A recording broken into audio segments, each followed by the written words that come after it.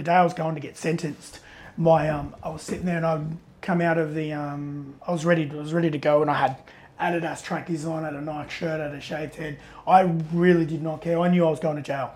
And then I'd come out, and as I'd come out, Dad had seen me, and I was dressed in like this. So what, let's go. Going to court, and he just gone, bang.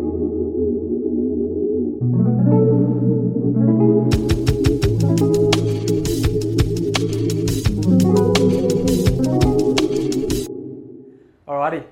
G'day, welcome back to another episode of A Lot to Talk About. Of course, it is your boy, the captain of the ship, the man in charge, Bradley J. Driver. You can call me Brad. It's a pleasure to be here because we've been teeing this one up for a little while. This guy I have had the pleasure of getting to know over the course of a few years around the Wollongong area. He's a boy that, man, he loves the gong just as much as I do. He lives that lifestyle, and he's got an incredible story, a story that I connected with and really resonated with, not because our stories are similar, but there are similar notes of adversity, overcoming it, building character, and getting the best out of tough situations. And that's what I absolutely love to see. It inspires the hell out of me. And it's my absolute pleasure to introduce to you and share conversation with today the man that is the myth, the legend. Ladies and gentlemen, it is the one, the only, Mr. James Storer. How are you, brother? Good, thank you. It's an absolute pleasure to have you here. It's a cool intro. Thanks, brother. Pleasure. It's so good to have you here because, you know, we connected first we knew of each other and would see each other around town. But it was after I had a very good friend of yours, Aloni Vinakithi, on the podcast, and he and I spoke, and then sort of after that I'd gone, oh, far out. Lonnie's mates with James, and we started to connect and bumped into each other down the beach, I remember, and you're always down there on your board with your Frenchie. Yeah, that little punish. Little punishment, aren't they? Yeah. They love to test you, but you love them. Yep. So I want to talk today about your story. You've got an unbelievable story from the beginning to where you are now, which is far from the end. There's so much good that's still going to happen. And brother, let's just chat about it all. Like your background, Fijian and Aboriginal. You've got connection to First Nation people, which I love. And that's something we've discovered in our family the last couple of years, which has been a real blessing and a journey that I still need to go on. Still need to learn a lot about that. But your culture is a big part of makes you who you are. Talk to us about where that develops and where it comes from. My father, he's Fijian. He was raised in Fiji, and him and my Uncle Henry, they both come to Australia. I think they might have been about 12 years old when they come over here with my grandmother, get him out of that sort of life and got him into it. And it was actually quite funny because when my father was in Fiji, he was like, they're very religious, I guess, in a sense, over there. Is that a heavy Christian background? Yeah, it's a Methodist Christian, in Fiji, a lot of that. And so he was sort of, I guess when he was younger, they were into a lot of church, and he was up in the mountains all the time. And then my father, when he sort of moved here to Australia, as a lot of Fijians would usually find, there's a lot of temptation. And when you sort of come from the bush and come from the village, it's easy to get caught up into it. Yeah. And so my father, he ended up, he started, I guess, they were living in Cronulla, and he started sort of mucking up, I think, around 12, 13, when he come over, and then he had met, I think, one of my uncles. Yeah. And because my father was dark, he ended up getting around all these Koori boys and my uncles and that.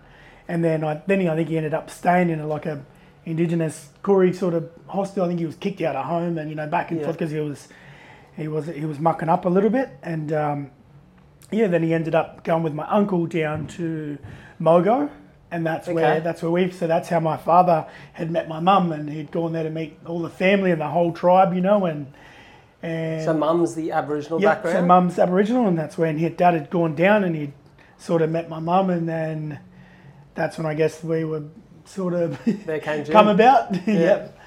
And so you spent the first few years of your life down Mogo, didn't you? Yeah. Yep. So a lot of the childhood. Yeah. So my uncle, he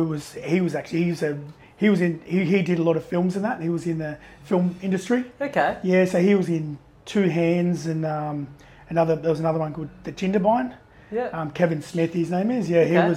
he was our, at the time he was our big actor. That's amazing. Yeah, so Is he still around today? Nah, Uncle Kevin passed away. Oh, I'm And sorry there was to a hear. few. Nah, so there was a few things there, I guess. So so Dad had anyway gone down there and met Mum, and then sort of I think then we'd come along, me and my little sister at the time, and I guess that's where we'd sort of gone from, and then Dad was sort of back and forth from the coast. Yeah.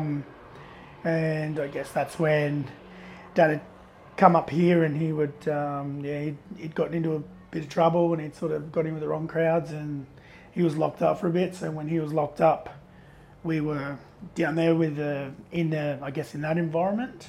Yeah. And then so that's where I sort of would try and make it. I'll try and make it just a bit quicker.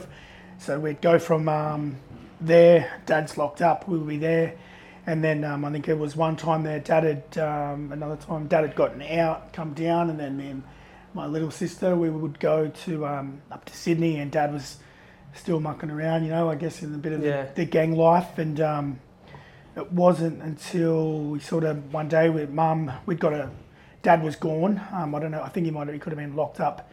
And then Mum had a bang on the door, and Mum had come out, and there was two very, very big men at the door. I think they were looking for Dad, and they had like sort of accents. Mum just remembers. Mum always says, yeah, they had accents, and they were. Then they come and they couldn't find Dad, and the first thing they looked at me and my sister, and I think they had ideas of maybe trying to take us from that age to try and get to my father. And then Mum she just started screaming at the top of her lungs, and then she had just got us, and we just ran, and then we'd run away from the city. And my mum, Mum never wanted to go back to that. And then I think Dad had gotten out and whatever they did up there, and so we were almost at that time. So I think Mum said I think we would have been about maybe 4 or 5 years old. Far out. Yeah, so we were almost kidnapped at a real young age. Yeah, so then we've gone from there, and then we've gone back, and then I think, and then back to it. The trouble with down home, with all the living in that Indigenous side, it's you grow up with, I guess, with the alcohol, and that's when,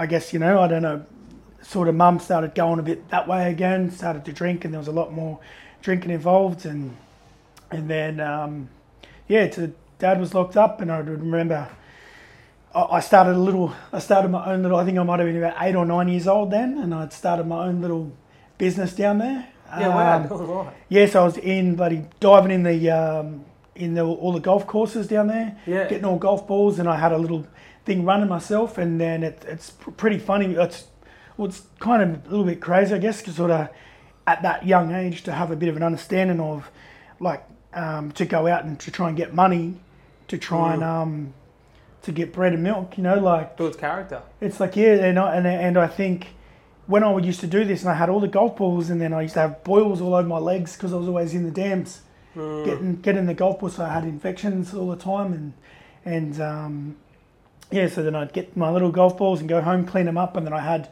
all these old fellas around the town that I'd walk around and sell my golf balls, and any of the money I'd get would go down, and I used to go down and buy bread, buy milk, and then there was a butcher shop. I'd go to a butcher, and the old butcher there, he knew who Dad was, and he was mates with Dad, so he would be like, I don't even know how much I was giving him at the time, but he would always give us, he'd just take whatever, and then he would give us that, and then so that was one of my little things. And then I guess my other little thing, I used to ride down to the wharfs 3 o'clock in the morning and wait for the trawlers to come in, and then they'd been around 6 or whatever time they used to get in, and then they used to give us, and I used to take my little fishing rod, I had bits of bread or whatever, and I used to go down and I'd wait for the trawlers to come in, and then they'd come in, and then they'd give us, I'd take any fish that they didn't want. Yeah. So then I used to get the fish, and then I'd go home and I'd tell Mum, that I'd caught this deep sea fish. I didn't catch none of it. I was just waiting for the. I think. Oh well, I guess some of the other uncles would have known. Because I guess You're they living can in see that that these community, fishes like deep sea. This isn't at the jetty where I was where I was riding my bike to, you know. So I'd had so I'd had these little bits of I had fish in that I'd come home and I feel, you know, like some of my, like I guess the uncles and that, I feel that some of them used to look at me because I was a young man at a really young age trying to provide for my little sister. Like, and when the parties were on, I'd grab my sister and drag her in my room. Like, I would not let any of these drunks around us, you know, while the parties were going on at home. You become the protector and I was the becoming a provider. protector at a very young age, and which was a blessing. When I look at it now, it's like, man, I think it's a good thing, I guess. Like, not have like to grow up and have that sort of thing, and not to just worry about that. That was my thing. Was my little sister. I wanted to make sure she was right. Make sure we had, you know, and even mum, you know, make sure we had bread and milk, and you know, and I think my uncles used to sort of look at me a bit, not in a I'm proud of you, son, but as I guess, I don't know, it used almost to make me feel as a threat, yeah, kind of as a thing of to like, you know, look at what's he doing, you know, look at this little kid, what's he trying to prove here, you know, like, it's like, and I used to just say, you wait till I get bigger. I used to tell them too, you know, so you boys wait till you, and I'd see, you know, my auntie's getting flogged, and so it's kind of like that once warriors sort of, that's what we saw, you know, as kids growing up, and us, you know, so you see this alcohol, what it's doing to my family. And then I remember we wanted to get away from the alcohol, me and my sister, and I remember, so where we lived right up in Catalina. So Bateman's Bay was Catalina, people know that. It's sort of up near where the golf course was. We're right up the back. And the phone booth was right down where McDonald's is, where the footy field was. Yeah. And I remember I had and by this time, but so Dad had gotten out now, Dad's out, and I had Dad's phone number. And I remember Dad, and I'd gone down and I'd scratched his phone number into the phone box because I couldn't, so I could remember it. I scratched the phone number into the phone box, so I always had his number at that phone box. And I had my little like golf ball of money, and I was just waiting, biding my time, because we'd go holidays and that, and go with Dad, and then come back, and then I used to like, I couldn't wait to see Dad, you know, like I just wanted to get away from the alcohol, and I just wanted to be with Dad. Yeah. And which was catch-22, because when you're with Dad, it's like, mate, it's a different life.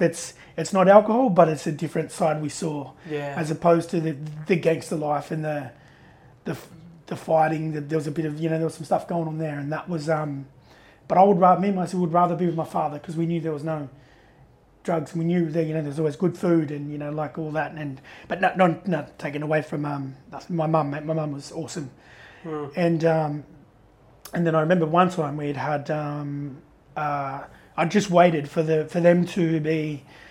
I'd waited for a night, because there was like a bit of a thing where we were almost taken to go through the system. So it was like, and then they said, no, all right. There was a thing where they said, all right, no, you're not allowed to drink anymore on the school nights. And then I was sweating, and I knew I was waiting, and I had a little bit of change in that, and then bang, the first night that they had, the first time when not the first time, but it's one of the main times when there was a party at home. I ran, jumped out my window, got on my little pushy, and I rode kilometres to this phone box, and I called Dad, and I said, Dad, please, like, ring the police, tell them to come home, because they're not allowed to drink. Yeah. And then when I rode home, and then by the time I got home, man, I beat the police home. Yeah. I beat them home. I got back through the window into my bedroom, and then they had come and saw, and then made notes. I said, and then I said to Sis, we're going to go with Dad now. Yeah. But it still took a little bit. But so you seen that as your opportunity to go, we need to do something here, or we're going to get caught in that system. Yep, and that's where it was like, we were already in that system. Yeah. But it was like, we just wanted to go with Dad, you know. You know what I love hearing this, the thing that comes to the front of my mind every time, and we've spoken about it before, is when you're in that environment, you either are crippled by it and you become it because that feels like the only option, or you find a way out and you find a way away from it. And I think to go through what you've gone through and to be exposed to that, but then to go, no, you know, I'm going to be the man for my sister. Like, I'm going to be her protector. I'm going to be her provider. And to rise above it, like, I think that's so admirable. And I don't think you even appreciate how admirable that is and how much courage and how much hard work that takes from your end, brother. So I think you should be really proud of that. Thanks, but yeah, it's sink or swim. Yeah. And it's sort of, and and I'll be honest, the only things I ever had, the things that I've got sort of held on to, and the things that I looked forward to were letters coming from prison. So when I used to get off the school bus and you'd see our place at the top of the street and you knew there was a party going on, me and my sister would race. I don't know if kids would think, why are they running home? There's a big party there. We'd race to the letterbox because we wanted to read my dad's letter. Yeah. That's why we're running to our home, was to get to these letters. And if they were there, they were there. If they weren't, then it was... That was a little bit of hope. Man, it was like, but we'll get letters. And that's when I remember one of the letters that said that I got. And these are like hardened, proper criminals back in that. This is when, so Dad and that, their era was like the Nettie Smith days. I don't know if you know these fellas. They're Nettie Smith. These were like the proper, they were hardened. These were criminals that were back in the days. And it's weird because they were a bit more, not the criminals these days, they were bloody breaking the houses. These blokes were either bank robbers or what, they were hardened boys. And they had said, hey son, like, and in a lot of the letters I'd get from Uncle Ray Johnson, he was another hardened fella, and he said, hey son, like, when make sure, I want you to be a leader, don't be a follower, don't end up in here with us, and I'd get all these positive things that I would sink and I would swallow and hold and say, all right, when I get older, I'm not going to be like these fellas. And I tell my uncles, and I say, you wait till I get older. I'm not going to be like you. So I'm not going to hit my partner. Like these blokes here, they're bashamanis, and mum got chucked around, not by dad, never by my father, but by, by the uncles and that, and stepdads and whatnot. You'd see that sort of stuff. And there's nothing worse. You wake up in the morning and just, you see just the place destroyed, or, and these sorts of things. And it's like, I would swallow that and say, you know what, man, so this is like fire that I'd started to build.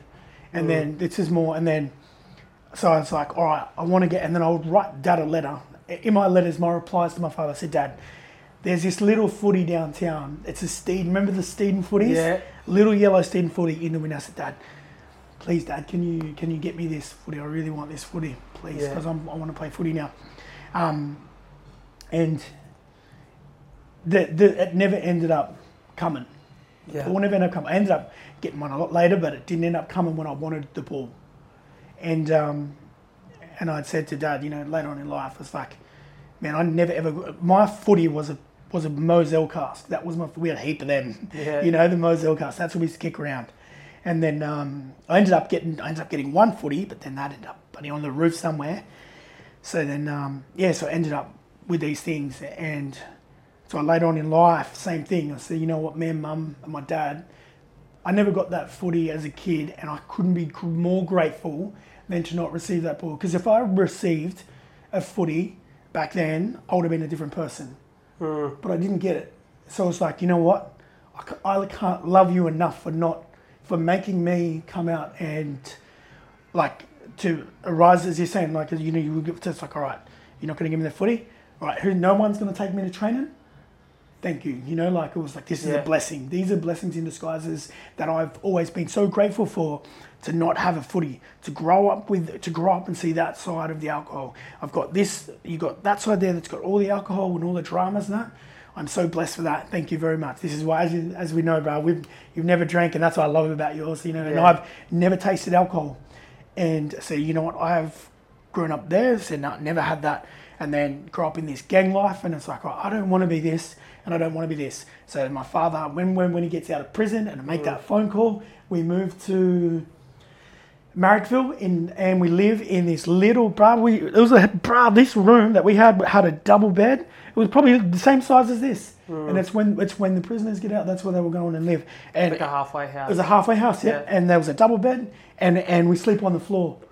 Bro, you know how comfortable was it? Do you know how comfortable that was? Yeah. Knowing that we're in just these little walls here with my father, it was like, man, we just want to hug, like him so much, and say, Dad, thank you, like, and then you cook out in the hallway. We would cook in a little fry pan. Yeah. Cook in the hallway, and then Dad had said, right, we're getting away from the gang life, and we're getting away from this, and then we moved to. That's how we ended up here in Wollongong. Because you moved to Thurrool, didn't you? Yep, we moved to Thurrool, and it was so funny because when we moved to Thurrool, I never heard kids say, oh, hi, Mr. and Mrs., this is Mr. and Mrs. Oliver. You know, and that was one of my good mates, you know, his mum and dad, Kim and Michelle, man. They're my first sort of mates I met there. And it's hearing these kids say, oh, that's his Mr. and Mrs. like, fuck, this is weird, you know, like it was fun, it was a bit hard for me because I'm used to this a bit more rough, like, so then when we moved there, man, it was like, bro, who are these fellas coming in, you know? And dad's, you know, his dad's got tats all over him just out of prison, like, he was pretty, and then we'd sort of gone, and then I'd started to work and I started to meet kids and go down the beach and go surfing. Yeah. It was like, what? This is a different... These kids aren't going to steal... Like, I never had to worry about my things. Bro, you must have felt like you were on holiday. It was weird. Like, I'm like, man, these kids, they're not stealing my things. Like, I can literally leave something here and you're not going to, like, steal it. Or it was and it's like, man, but this is where I'm saying, man, I'm so grateful to have that. And have that because I know, like, to have this, it's called, I guess, streetwise. You know, grow up streetwise. Kids that grow up streetwise, mate, they're sitting on a gold mine because they understand now. It's like, bro, you're going to understand more than a kid. So a kid that hasn't grown up with that thing, they're going to lose something important. It's almost like it's a form of education. Because when you come, there's a guy that I love, Gary Vee, who talks about this concept a lot. When you come from struggle, you build character and resilience that allows you to go through life and face challenges. Because inevitably, it doesn't matter who you are, you will face some sort of struggle in your life. That's inevitable. Whether it be career, health, whether it be family, where you come from, what you're trying to achieve, you face struggle. It's a natural part of life if you have goals and you want to achieve something. When everything's been handed to you and the path has been paved for you and all you have to do is walk it, you get fucking blindsided when something comes and provides struggle because you don't know how to deal with it. There's no sense of character or resilience there. It's your first exposure. You've been exposed from such a young age where for you these challenges become, okay, let's go. Yeah. Me and you, we're going to go toe-to-toe, we're going to dance and we're going to get through the other side of this. What I'm really interested to understand is for you moving to Thurrool and saying that for the first time you feel as though you have that security, this is so new, it's so refreshing. Is it really hard to almost remove that, remove that hardness of your personality because you've been in survival mode for so long where you've got to be the protector, you've got to be the provider. Everything is a risk. Everything is potentially looking to harm you, to take away from you, to challenge you. So to be in a situation where it's kind of like, well, I can just be a kid. Is that tough? You know, brother, it's such a blessing. Like, so all that, every single thing, right? Every single thing, it's like, and that's where it becomes a wall. So the drugs, you know, that's one brick. Then every single thing, every single bit of adversity facing, it's like a brick to this wall, and this wall builds up, and it's like, all right. But then what happens is, I've noted, then it comes up, and it's like, all right, now I need to go. This is when I'd started using this energy wrong, and I started getting in a lot of trouble. So living in Thurrool, then I started, man, you learn this, like, such a great thing, but I don't realise how much fire I have in here from everything that I've seen as a kid. It's still there, but it's like, oh, I've got a different, like, wow, man, this is cool, but I don't really, it's like, all right. So then I started getting in a lot of trouble, and then I was fighting all the time, like, I was fighting men at an age of a child, like, I think it was that, like, I got kicked out of school. I got kicked out of school in year 8 or 9 it was.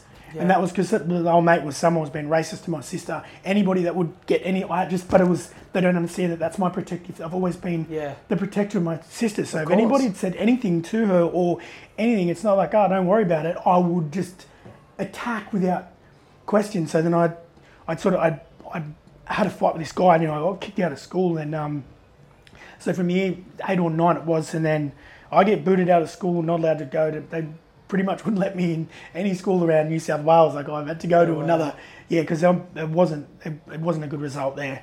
But then I ended up going from there to TAFE, and then I lasted 2 weeks in TAFE, and then I ended up bashing someone in TAFE, and then I'd gotten somebody that had indecently done something to a female, a young girl, And so it's this protective thing that I. Yeah, it's part of who you are. It's part and of your DNA. I couldn't hold it back. So I knew that something that old mate did something to this girl, and so then old mate, he was a lot older, and he'd done something indecent to this girl, and there was a bit of thing there. So I didn't last too long in TAFE. It was 2 weeks, and then I ended up catching old mate at the train station. Somehow the doors got locked at the train station, and we were the only two in there. And then anyway, that ended up coming out, and then I got in a bit of trouble for that. And then it come out, and then ended up. Then the biggest thing, I think, me and my little, as I said, I've spoken before openly about it, and I was sort of my little brother here at the time, he might have been 2 or something, Jack, and I think I was 16. And then we'd end up walking along, and these blokes drove past in a car, and they're throwing a water bomb out the window. Hit him in the head. My old man's waiting across the road, and as I said, my old man, because he's from that old school, man. And he's like, "Get the fuck in the car now." So then we ended up bloody chasing after these people, and then it was just a fight that went bad.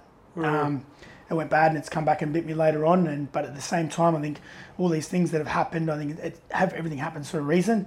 And so I ended up getting in a lot of trouble for that. They were looking at, trying to say, well, they're trying to do me for attempt. Oh, wow. Yeah, it was pretty serious. And it ended up going from another court, and then it was the day I was going to get sentenced. I was sitting there, and I'd come out of the, I was ready to go, and I had Adidas trackies on, had a Nike shirt, had a shaved head. I really did not care. I knew I was going to jail. And then I'd come out, and as I'd come out, Dad had seen me, and I was dressed in like this. So what? Let's go. Going to court, and he just gone bang. And then I was like, I had a busted eye, and I was like busted eye, busted nose, and I was like on the ground like crying. I was like, what the heck? He said, he said, go in there and you put my suit on. He gave me this old cardboard bloody suit, but it did not fit. It was down to here.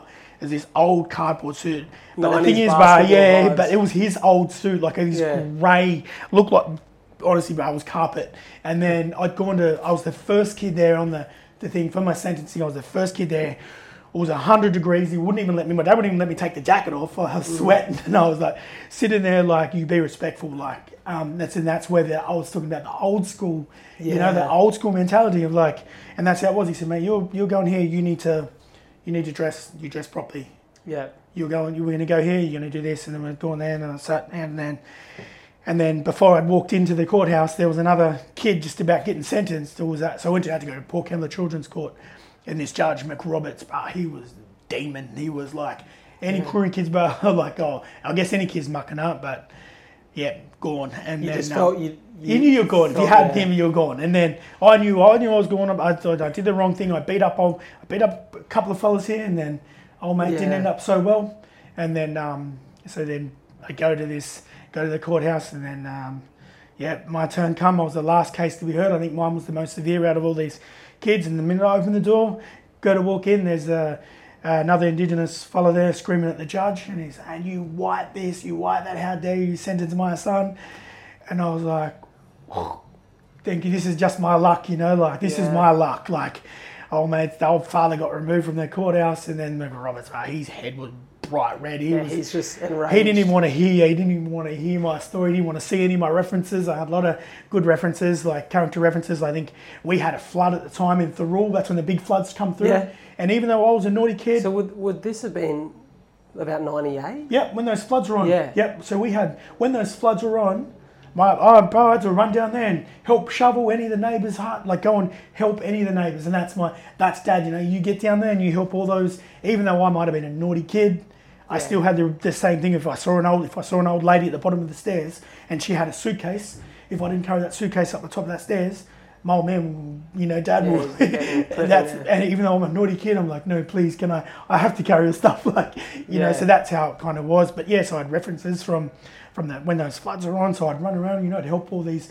and I wasn't helping to get references, that was my thing. Like I said, mate, I'm young, I can. But here's the thing, brother, and you say you were a naughty kid, but you're a kid who, because of your circumstances and the human being you had to become, all of your energy went to being a protector and a provider for your sister.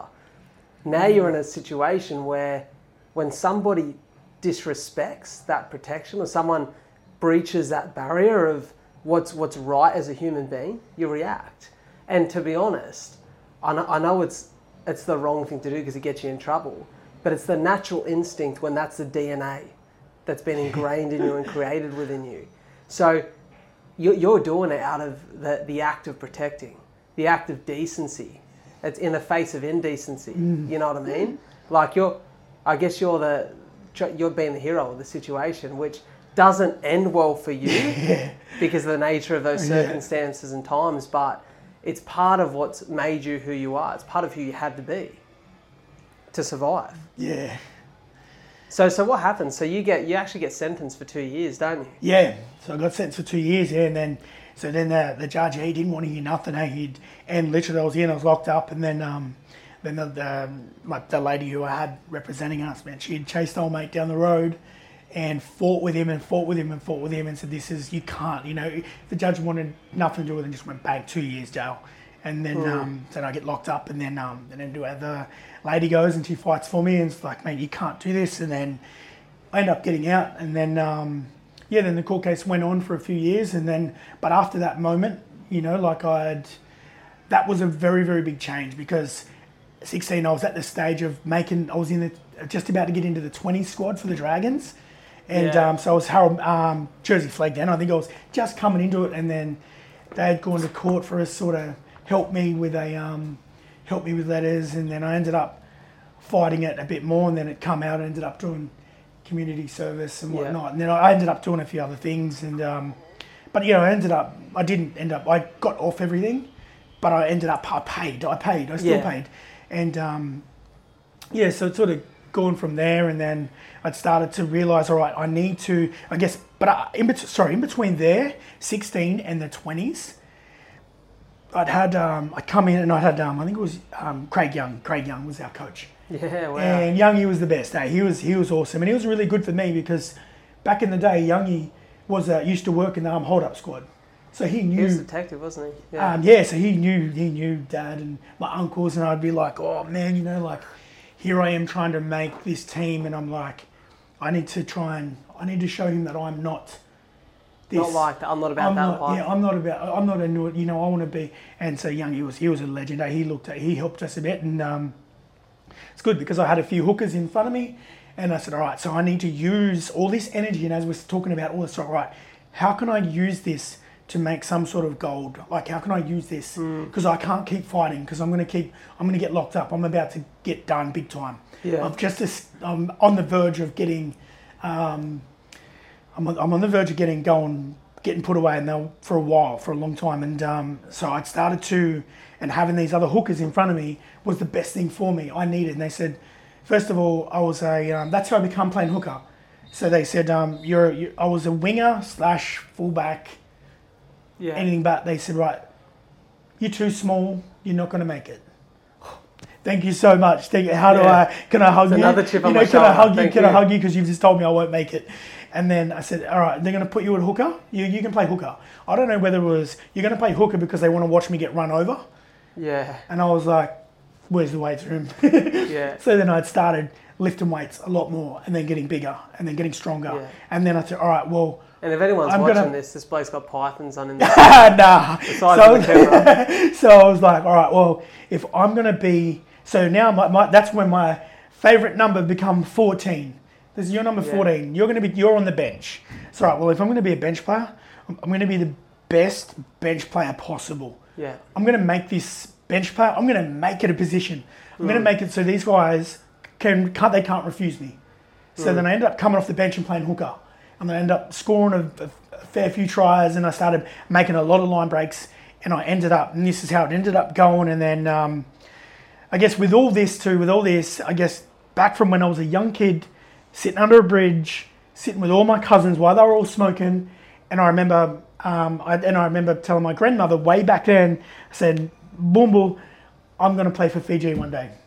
And that's when she had laughed at me, because I didn't realise, but back then, rugby league in Fiji didn't even exist. If you played rugby league in Fiji, you were an outcast. You weren't allowed to big play. Rugby country, isn't it? Yep. So the rugby is the chief sport. Yeah. So if you decided you want to play league, you weren't. You couldn't play any sport pretty much. If you're going to make your alliance to that, then that's it. Yeah. So that's why I don't know if my grandmother laughed at me then, but even then laughing at me, I was like, thank you, Nan. You know, like, you wait. And that's when, so coming into these things, and I knew I had my eyes set on playing for Fiji. That's all I wanted to do. I wanted to play for Fiji for my grandmother because I knew that, so when I wasn't with Dad and wasn't with my mum, was with my grandmother.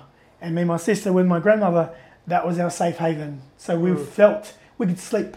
We knew it's good food, and I said, Nanny, I'm gonna represent Fiji, and she used to laugh and say, "You're Australian." You know, I hadn't even been to Fiji then. You're Australian. You be Australian. I said no. I said I'm Fijian. You know, because my father's Fijian. Yeah. I said I'm Fijian. You know, and I remember arguing with her when I was a little kid, and I think she used to love stirring up because she used to love how much of a young boy man I'd be like. Fire in that belly. Yeah. So I'm going to play for Fiji anyway. Then it's sort of, so that's when it come about, and I just kept. The more I train and the harder I'd work at it, and then that's when I'd gone from the Dragons, and then I travelled to the UK, and with the Indigenous team, and I was over there with an Indigenous team, and I played 8 games in all around the UK, and within the 8, I got man of the match in 6 of them, and then I was set to stay there. I was going to stay there and sign with so the Wigan, or I think it was Wigan at the time. I was looking to stay there and sign with them, and then. I hadn't played any NRL games because I was only in the 20s. Yep. So they sent me back. They said, because of the quota system and whatnot. Okay. And I didn't have a Fijian passport. So the only way I could have stayed is if I had a Fijian passport or I'd played enough NRL games. So I played none. So I'd come back to no club. And that's when I joined the Rabbitohs. And I went to the Rabbitohs. And then when I was signing there, and then the coach said, "Oh, yeah, mate, you can sign here." He said, "But you won't play first grade. Just telling you." I said, "Brother, can I hug you right now?" And I went to shake his hand. I've heard the story before. I was like, "Thank you very much." So you don't know the mountains I've climbed. I said, "But these, you don't, man, all these things that I faced as a young kid, and all the adversity and the alcohol, the demons that were there, were all blessings, in disguise." And it's like, that's built this case. So you're going to tell me you can't, I'm not going to play you. That is like, I don't know how to thank you, It's for you, that's been the consistent theme. Exactly. Every time someone tells you can't do something, every time life puts a challenge in front of you, you bring out the best in yourself. Yeah. So amen to that, brother. I love that. It's like, thank you so much. Yeah. And it's like, all right, bro. So we'll see. And then South Sydney had lost. And then our reserve, I was just playing reserve grade, coming off the bench. And I said, I want to come off the bench. Let me come off the bench because I'm going to do a lot of damage for your team off the bench. And I just had one goal, and that was to break the line. So my mental state was to break the line. I didn't care what team we were playing. I wanted to break the line just once. I just wanted to break it. And I kept breaking it and breaking it and breaking it. And to me, that was the wall that the first grade coach had put in front of me. And he said, right, he's given me a wall. And I said, if I chip enough bricks away, I'm going to break down his wall. And so every line break I made, I knew I was getting closer. So the Rabbitohs back then, it was 2003. It was 2003, yeah. 2003, it was 2003 or 4. But they'd lost 16 games straight in a row. Yeah, it's a rough And season. I kept breaking. I knew it. I kept breaking my bricks. And then we played West Tigers. And then the coach had no choice. You got to play. They give me a start. They give me a go at first grade. You're going to play NRL. And when they said you're making your NRL debut on the weekend, I didn't ring nobody. I didn't ring mum. I didn't ring dad and say, "Oh, hey, guess what? I'm playing first grade." It's like I didn't ring no one. I said, "You know what? I want other people to tell them about what had happened on the weekend. I wanted other people to ring them and say, "Hey, your son made his debut on the weekend," and that's. But I think they were already watching, at the time. But I didn't say nothing. I played first grade, and they won. We won that night. We beat West Tigers by 2 points. How good does that feel? And I look at things, and it's like the whole, I didn't score the winning try. I did what I had to do, but it was the whole thing of coming from there to just keep chipping away, not giving up, and then to breaking that line, and then I ended up going from there to the Eels, and then from the Eels to to end up playing for Fiji. And then when I went on and played for Fiji, now my grandmother, and she's the best. She's so funny. If she was to take you, bro, if she was to take you, she'll walk you through her house, and there's a big hallway. The lounge room's right there, but she will take you the long way past all her jerseys that I've got. I got framed on the wall because she'll want you to look at, and she'll literally walk all her friends around to come in, and and for me that's like that was every bit of sweat and everything. It's sort of that's kind of was worth it, that she makes that's. You know what, brother? One thing for me that's been a consistent theme in my life for the last 2-3 years is this idea of purpose fuels progress. When you've got something to work towards, you'll be surprised what you can overcome. And I think for you to have that purpose of, I'm going to represent Fiji for my family, I'm going to show what's possible from where I've come from, the opportunities that weren't handed to me, I worked for, and I'm going to get there and I'm going to have that moment where I put on that Fijian jersey and I represent that country and I represent my people. And I think for you to have that purpose is what's made you the human being that you are, because you are so positive, uplifting. You're the sort of person that people want to be around. And when you leave a room or a conversation with you, you go, what can I do now? Where can I level up? Where can I go push myself to be a better version of myself? And because it is truly inspiring. I'm not saying that because you're in front of me. I've been saying all week to friends and family that you were coming on the show, and I was saying, I love chatting to this guy because I leave the conversation with a fire in my belly. And I think your story it's so powerful because of that. And you found purpose, you attached yourself to it, and progress followed. And bro, it's so nice to hear that you made it there. And you didn't just make it there to play for Fiji. You played in a World Cup. You're a World Cup player. That's the biggest stage. Yeah, it was. It's crazy, bro. Like even then, and as I've always said, bro, like when I first met you, bro, as I said, man, it's like I'll say it, and I'll say it 100 times over, bro. I'm a spoilt brat because I was blessed with an able body and every part that functions, and I was given this much. I was given 10% talent, but the 90% will become from all my uncles and my mum and my dad and my family.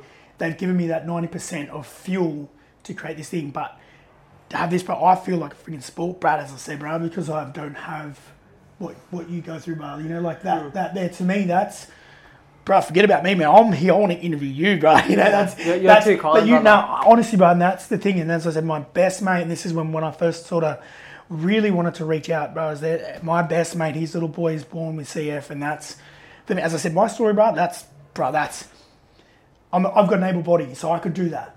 I was blessed that I was given uncles that went like this, and I was given people that kept that kept poking it and going, fail. And that's what made me go, but it's like, when you sort of grow up, bro, and you don't, from the start, bro, you didn't, it wasn't your choice, like you didn't have that, but your choices that you make now inspire me to go, holy shit, bro, as I said, bro, I want to be here interviewing you, going, cuz, tell me more what, like, your thing about what you've done.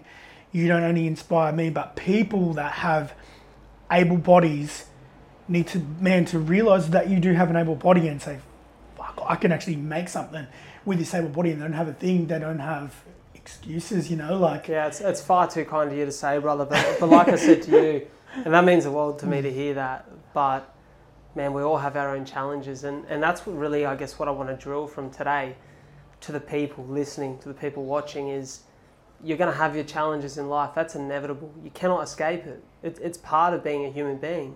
It's part of being a human being in today's society where challenges come from. Like, I sit, man, I've had a couple of my mates say to me, like, far out, man, how do you continue to bounce back from a lung bleed and go, I'm going to run a marathon in 2 weeks? And I'm like, yeah, but for me, I look and I go, man, Jim, like, I come from the easiest upbringing where just like food was always on the table, like that I didn't have to deal with the alcoholic stuff and the drinking. I didn't have to like receive a letter from my dad in prison. I didn't have that. And I look at you and I go, far out, the man that you've become in spite of it all, and the way that you, like, that's so inspiring to me. So I guess the message that I want to get across is we all have our challenges. And I think what makes us great, I think what makes a great human being is the empathy to recognise someone else's strength for getting through theirs. Yeah, 100%, bro. The strength it requires to get through your challenge and make the most of life is unbelievable, man. And sitting here talking to you about it all and seeing the person that you've become. And honestly, man, I'm not saying this because you're sitting in front of me. You're a genuinely great human being. I reckon you would struggle to find a single person who knows you here or comes across you that can't say good words about you. Thanks, bro. That's sort of, it's kind of, yeah, like even now when I look at things, and one thing I do have to mention, amen, my mum, like as I said, like I have an able body like that can do these things. Mum struggled with alcohol right up until my nephew Andrew, little Andrew, he was born. What is Andrew now? He's 14, I think now. The big shot he is. He's about 14, but it's been about 14 or 15 years now. My mum, and this I've always said this, people, and I've had people say, "Oh man, I was blessed enough to go and do talks in like the Silverwater prison and Parkley and all the jail. I used to go in the jails and talk and do some talks in the jails about how I grew up and stuff. And it used to blow me because when I used to start talking about if I'm in the prisons and I'm talking to the boys about dad and about my uncles, all the old fellas, they're all like, "Oh, mate, you tell your old man to ring," you know. And I used to get all these things, and it was mad doing those things to go in and talk to, I guess, some of the inmates, and the more, you know, doing that sort of stuff, I learn a lot about myself and that too. You know, you learn about you learn these things, and it's like, wow, you know, like it's so true about. Sorry, I'm just thinking where I was going with this with mum. So mum, she's gone. The demons. She was fighting other demons, and I guess that's being Indigenous and with the alcohol and that. It's a big part of our culture. You know what I mean? And it's sad. It's so sad, but. Mum, man, she had fought a harder demon that I could ever imagine, and that's been addicted to something, alcohol, you know, like that there is, and she overcome that when my little nephew was born. And my mum now, bro, my mum is, and this is what I've always said, and this is what, sorry, bro, that's where I was going with it, and the inmates, and they say, bro, you know, like, don't you hate, like, you know, because a lot of them say, oh, I'm in here, and they start blaming mum, start blaming dad, and start blaming this, and start blaming that. I'm like, because you've got an able body, you know what I mean? Yeah. Don't talk to me. This is my brother here. Like, this is where it's like, that's where for me, I'm like, no, don't even talk. Shut up. You know what I mean? It's like, it's this. And so when people say to me, and I say, you know what, my biggest role models in my life are my mum and my dad. Yeah. And that's hands down. And I couldn't have found a better drinker, and I couldn't have found a better gangster, criminal, whatever you want to call it. You know, whatever the things we've faced, they were the best at it. So I couldn't have found better role models in that sense. And I've always said to mum, I wouldn't have made it as far as I did if I didn't have somebody like you. And if I didn't have my dad. If I didn't have that, bro, I wouldn't have made it. I would have been a spoilt brat sitting there thinking, I've got an able body. Mate, what's wrong with you? You know what I mean? Yeah. And I wouldn't have got as far because I wouldn't have had the drive. I would have had a little bit of talent, but I wouldn't have had the drive. 10% talent, 90% drive. I would have had 10% talent and bloody nothing drive. Preach, you know, I would have, it was been like, bro, like I would have had nothing. And so mum to go on and fight, and my mum now, she's been sober 15 years, bro. I'm pretty sure. I think it'd be 15 years. And you know, and mum works in the community now. She's been out in the Indigenous community, and she does a lot with all the elders and that. Where is she now? In Dapto. She's around Dapto. I reckon she would know my nan and pop for sure. 100%, bro. She would. Does she ever connect with... So, for I guess a little bit of context for everyone listening or watching, probably 5 years ago, we always had the suspicion that there was Indigenous heritage within our family. But none of For the listeners, have you seen his dad? Yeah, he's 100%. I was like, where I remember the first time you met Dad, you guessed it straight away. Yeah. Well, my nan and pop, we armed them with an iPad probably 5-6 years ago, and Nan started to research as they do. They research family history, heritage, And we started to find all these things and started to trace it back. And then they got in contact with the land council locally, and they started connecting all these dots. And so Pop was recognised by the land council probably 3 years ago, maybe now, 3 years ago. Yeah. And Pop sits in on all the meetings. They go to Auntie Jean's, like all the programs, and they go and just hang out and have picnics. And they've done all these amazing things with the older sort of Indigenous community, all the elders, and everyone calls them Uncle John and Auntie Jean, and they've got this beautiful community of people there. And I reckon they would know your mum for sure. Oh, 100%, bro. Because they love it, man. It's given them such a new lease on life to have. It's almost like that social connection. And for them to get to learn about our heritage, our history, which is a part of, so Pop's mother is where the connection comes from. And she grew up here, so we've been recognised as Darawal people. Yep. And then she went up north. She went up to sort of like North Queensland way, spent a few years up there. And then my Pop's father, he come over from Scotland. He was just a Scottish pub brawler. Yeah. Like, just a real hard man. And so that sort of what makes up our history. And I reckon they'll know your mum for sure. Oh, 100%, bro, yeah. But that's one thing for me. I'm like, I love how connected you are to your culture, both Aboriginal and Fijian. And it's something I want to learn more about. Like, I've spoken to my grandparents about it, and our culture, our DNA is what makes us who we are. Yeah. It's part of us. And for me, I want to learn so much more about it.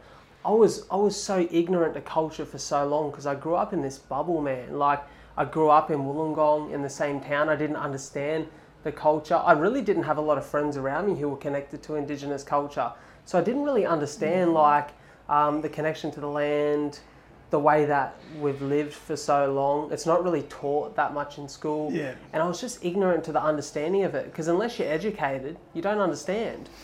And this is something, man, that recently, Jan 26, a day that for me, I never really understood until a few years ago. Started to read more, started to educate myself, understand a little bit more.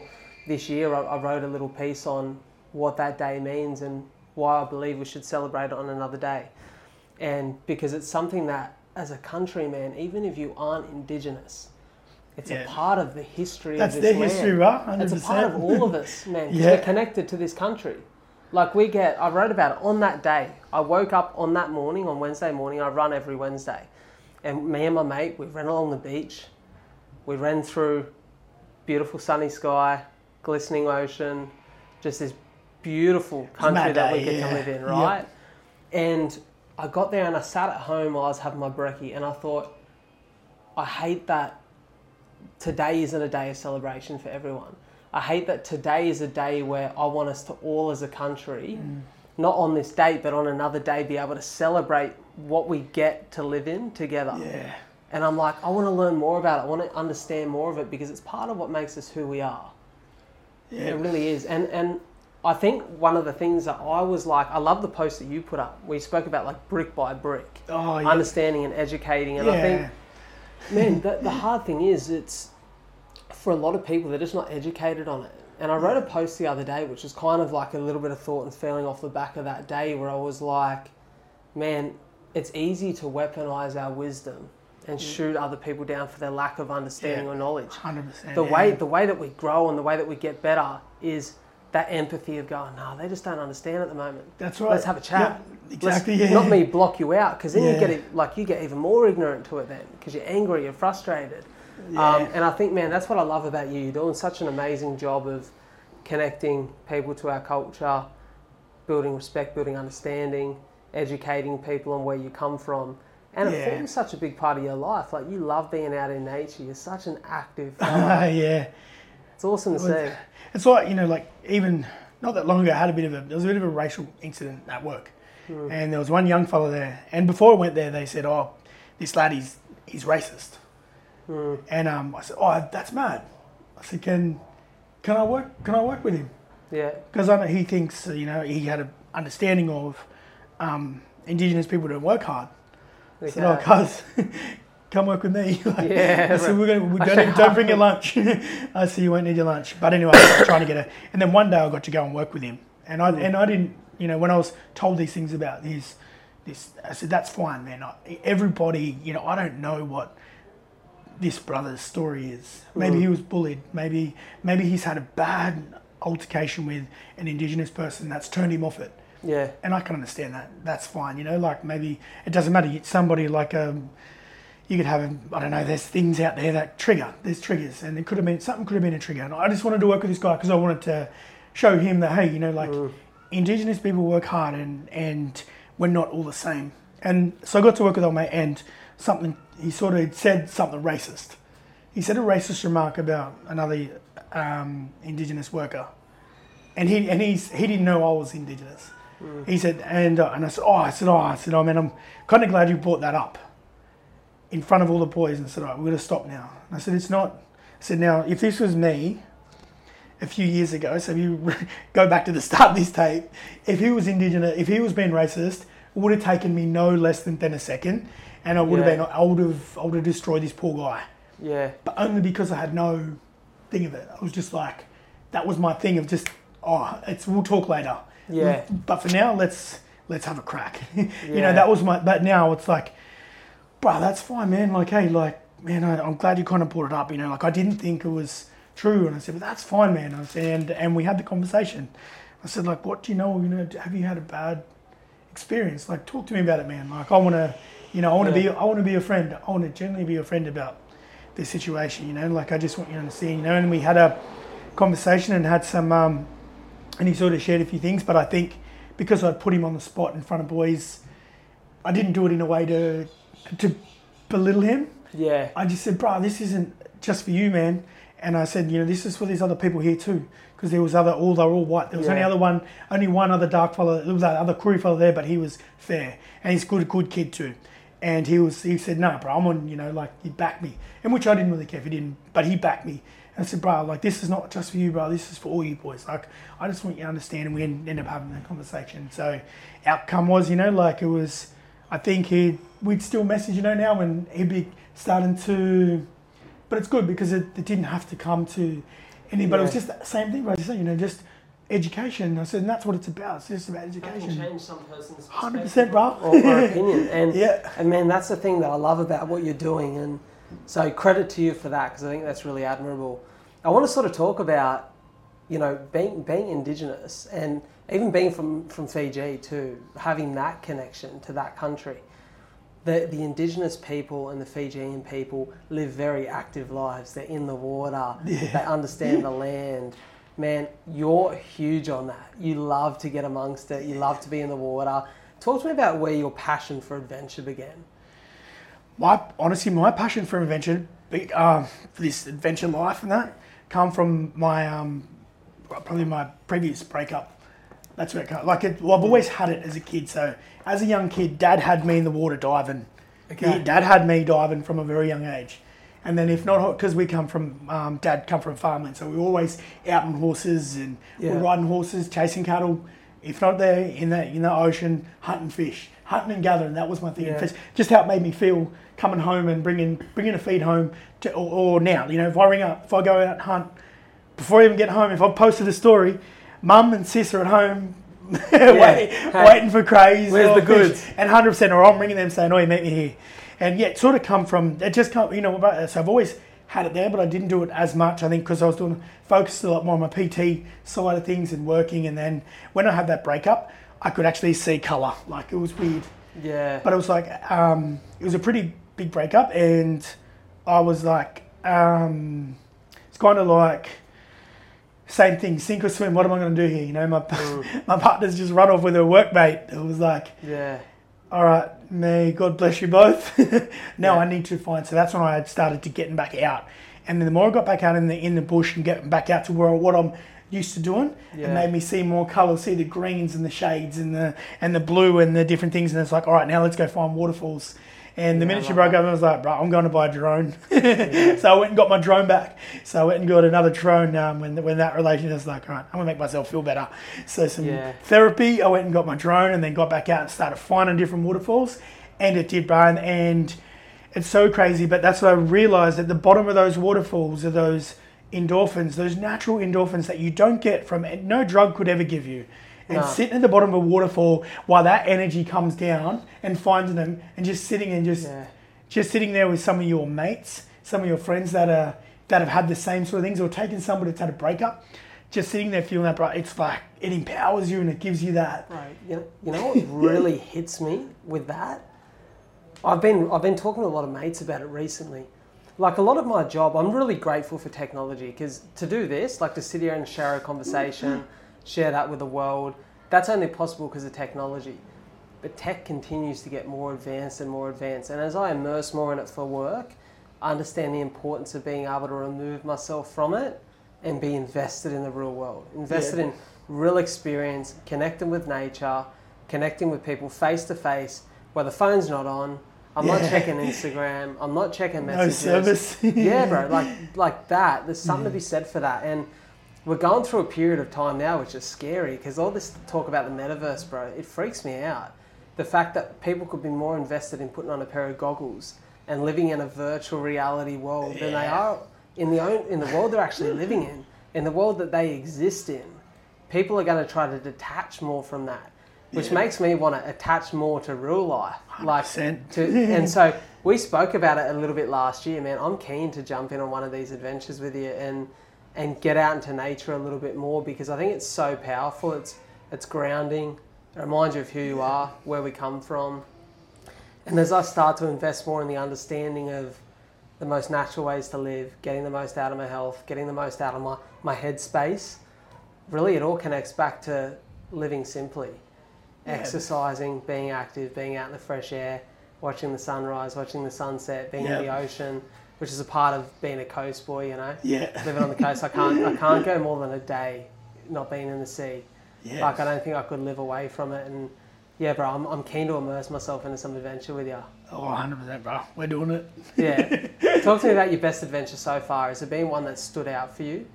Yeah, so probably my best adventure so far, I bought a ticket and went to the Philippines. I've seen photos. Yeah. That looked amazing. I didn't, with no map.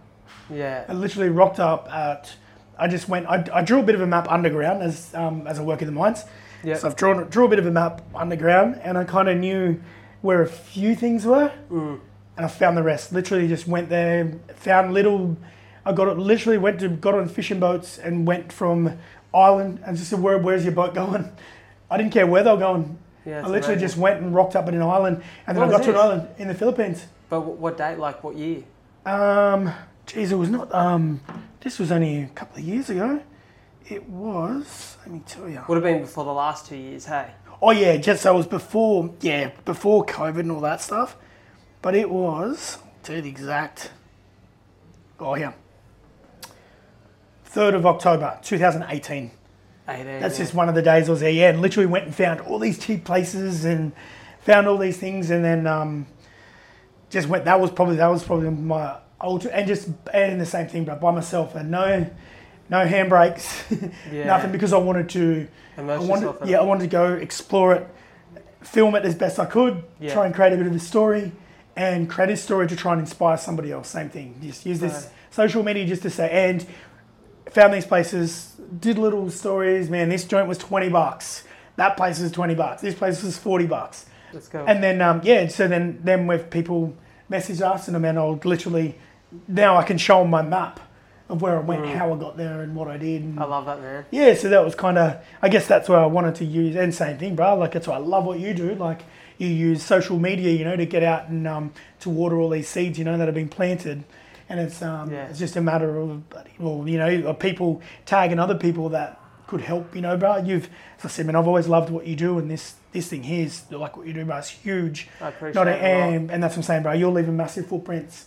You left footprints on me already, like even from the start. And that's where it's kind of, even, as I said, we might only get one person.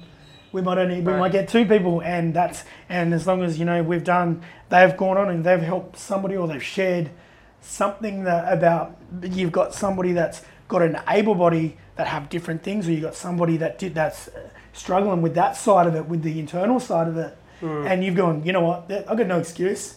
And then I'm saying, I've got no excuse. And it's like, you put it together, and it's like, man, surely, there's somebody out there that connects, bro. And that's why I love what you do, my man. I appreciate it, my man. There's a quote that I love. I'm sure the people listening to this will have heard it a million times, because I say it a lot. It's a Mother Teresa quote. we don't all have the power to change the world, but we all have the power to change the world of one person. Yeah. And that, man, that's a domino effect. You positively affect one person, they share that message with another, and all of a sudden, you've connected to a greater community. And that's what this is all about. Conversation's powerful. And man, the conversation we've had here today is really powerful. I want to finish it off with two things.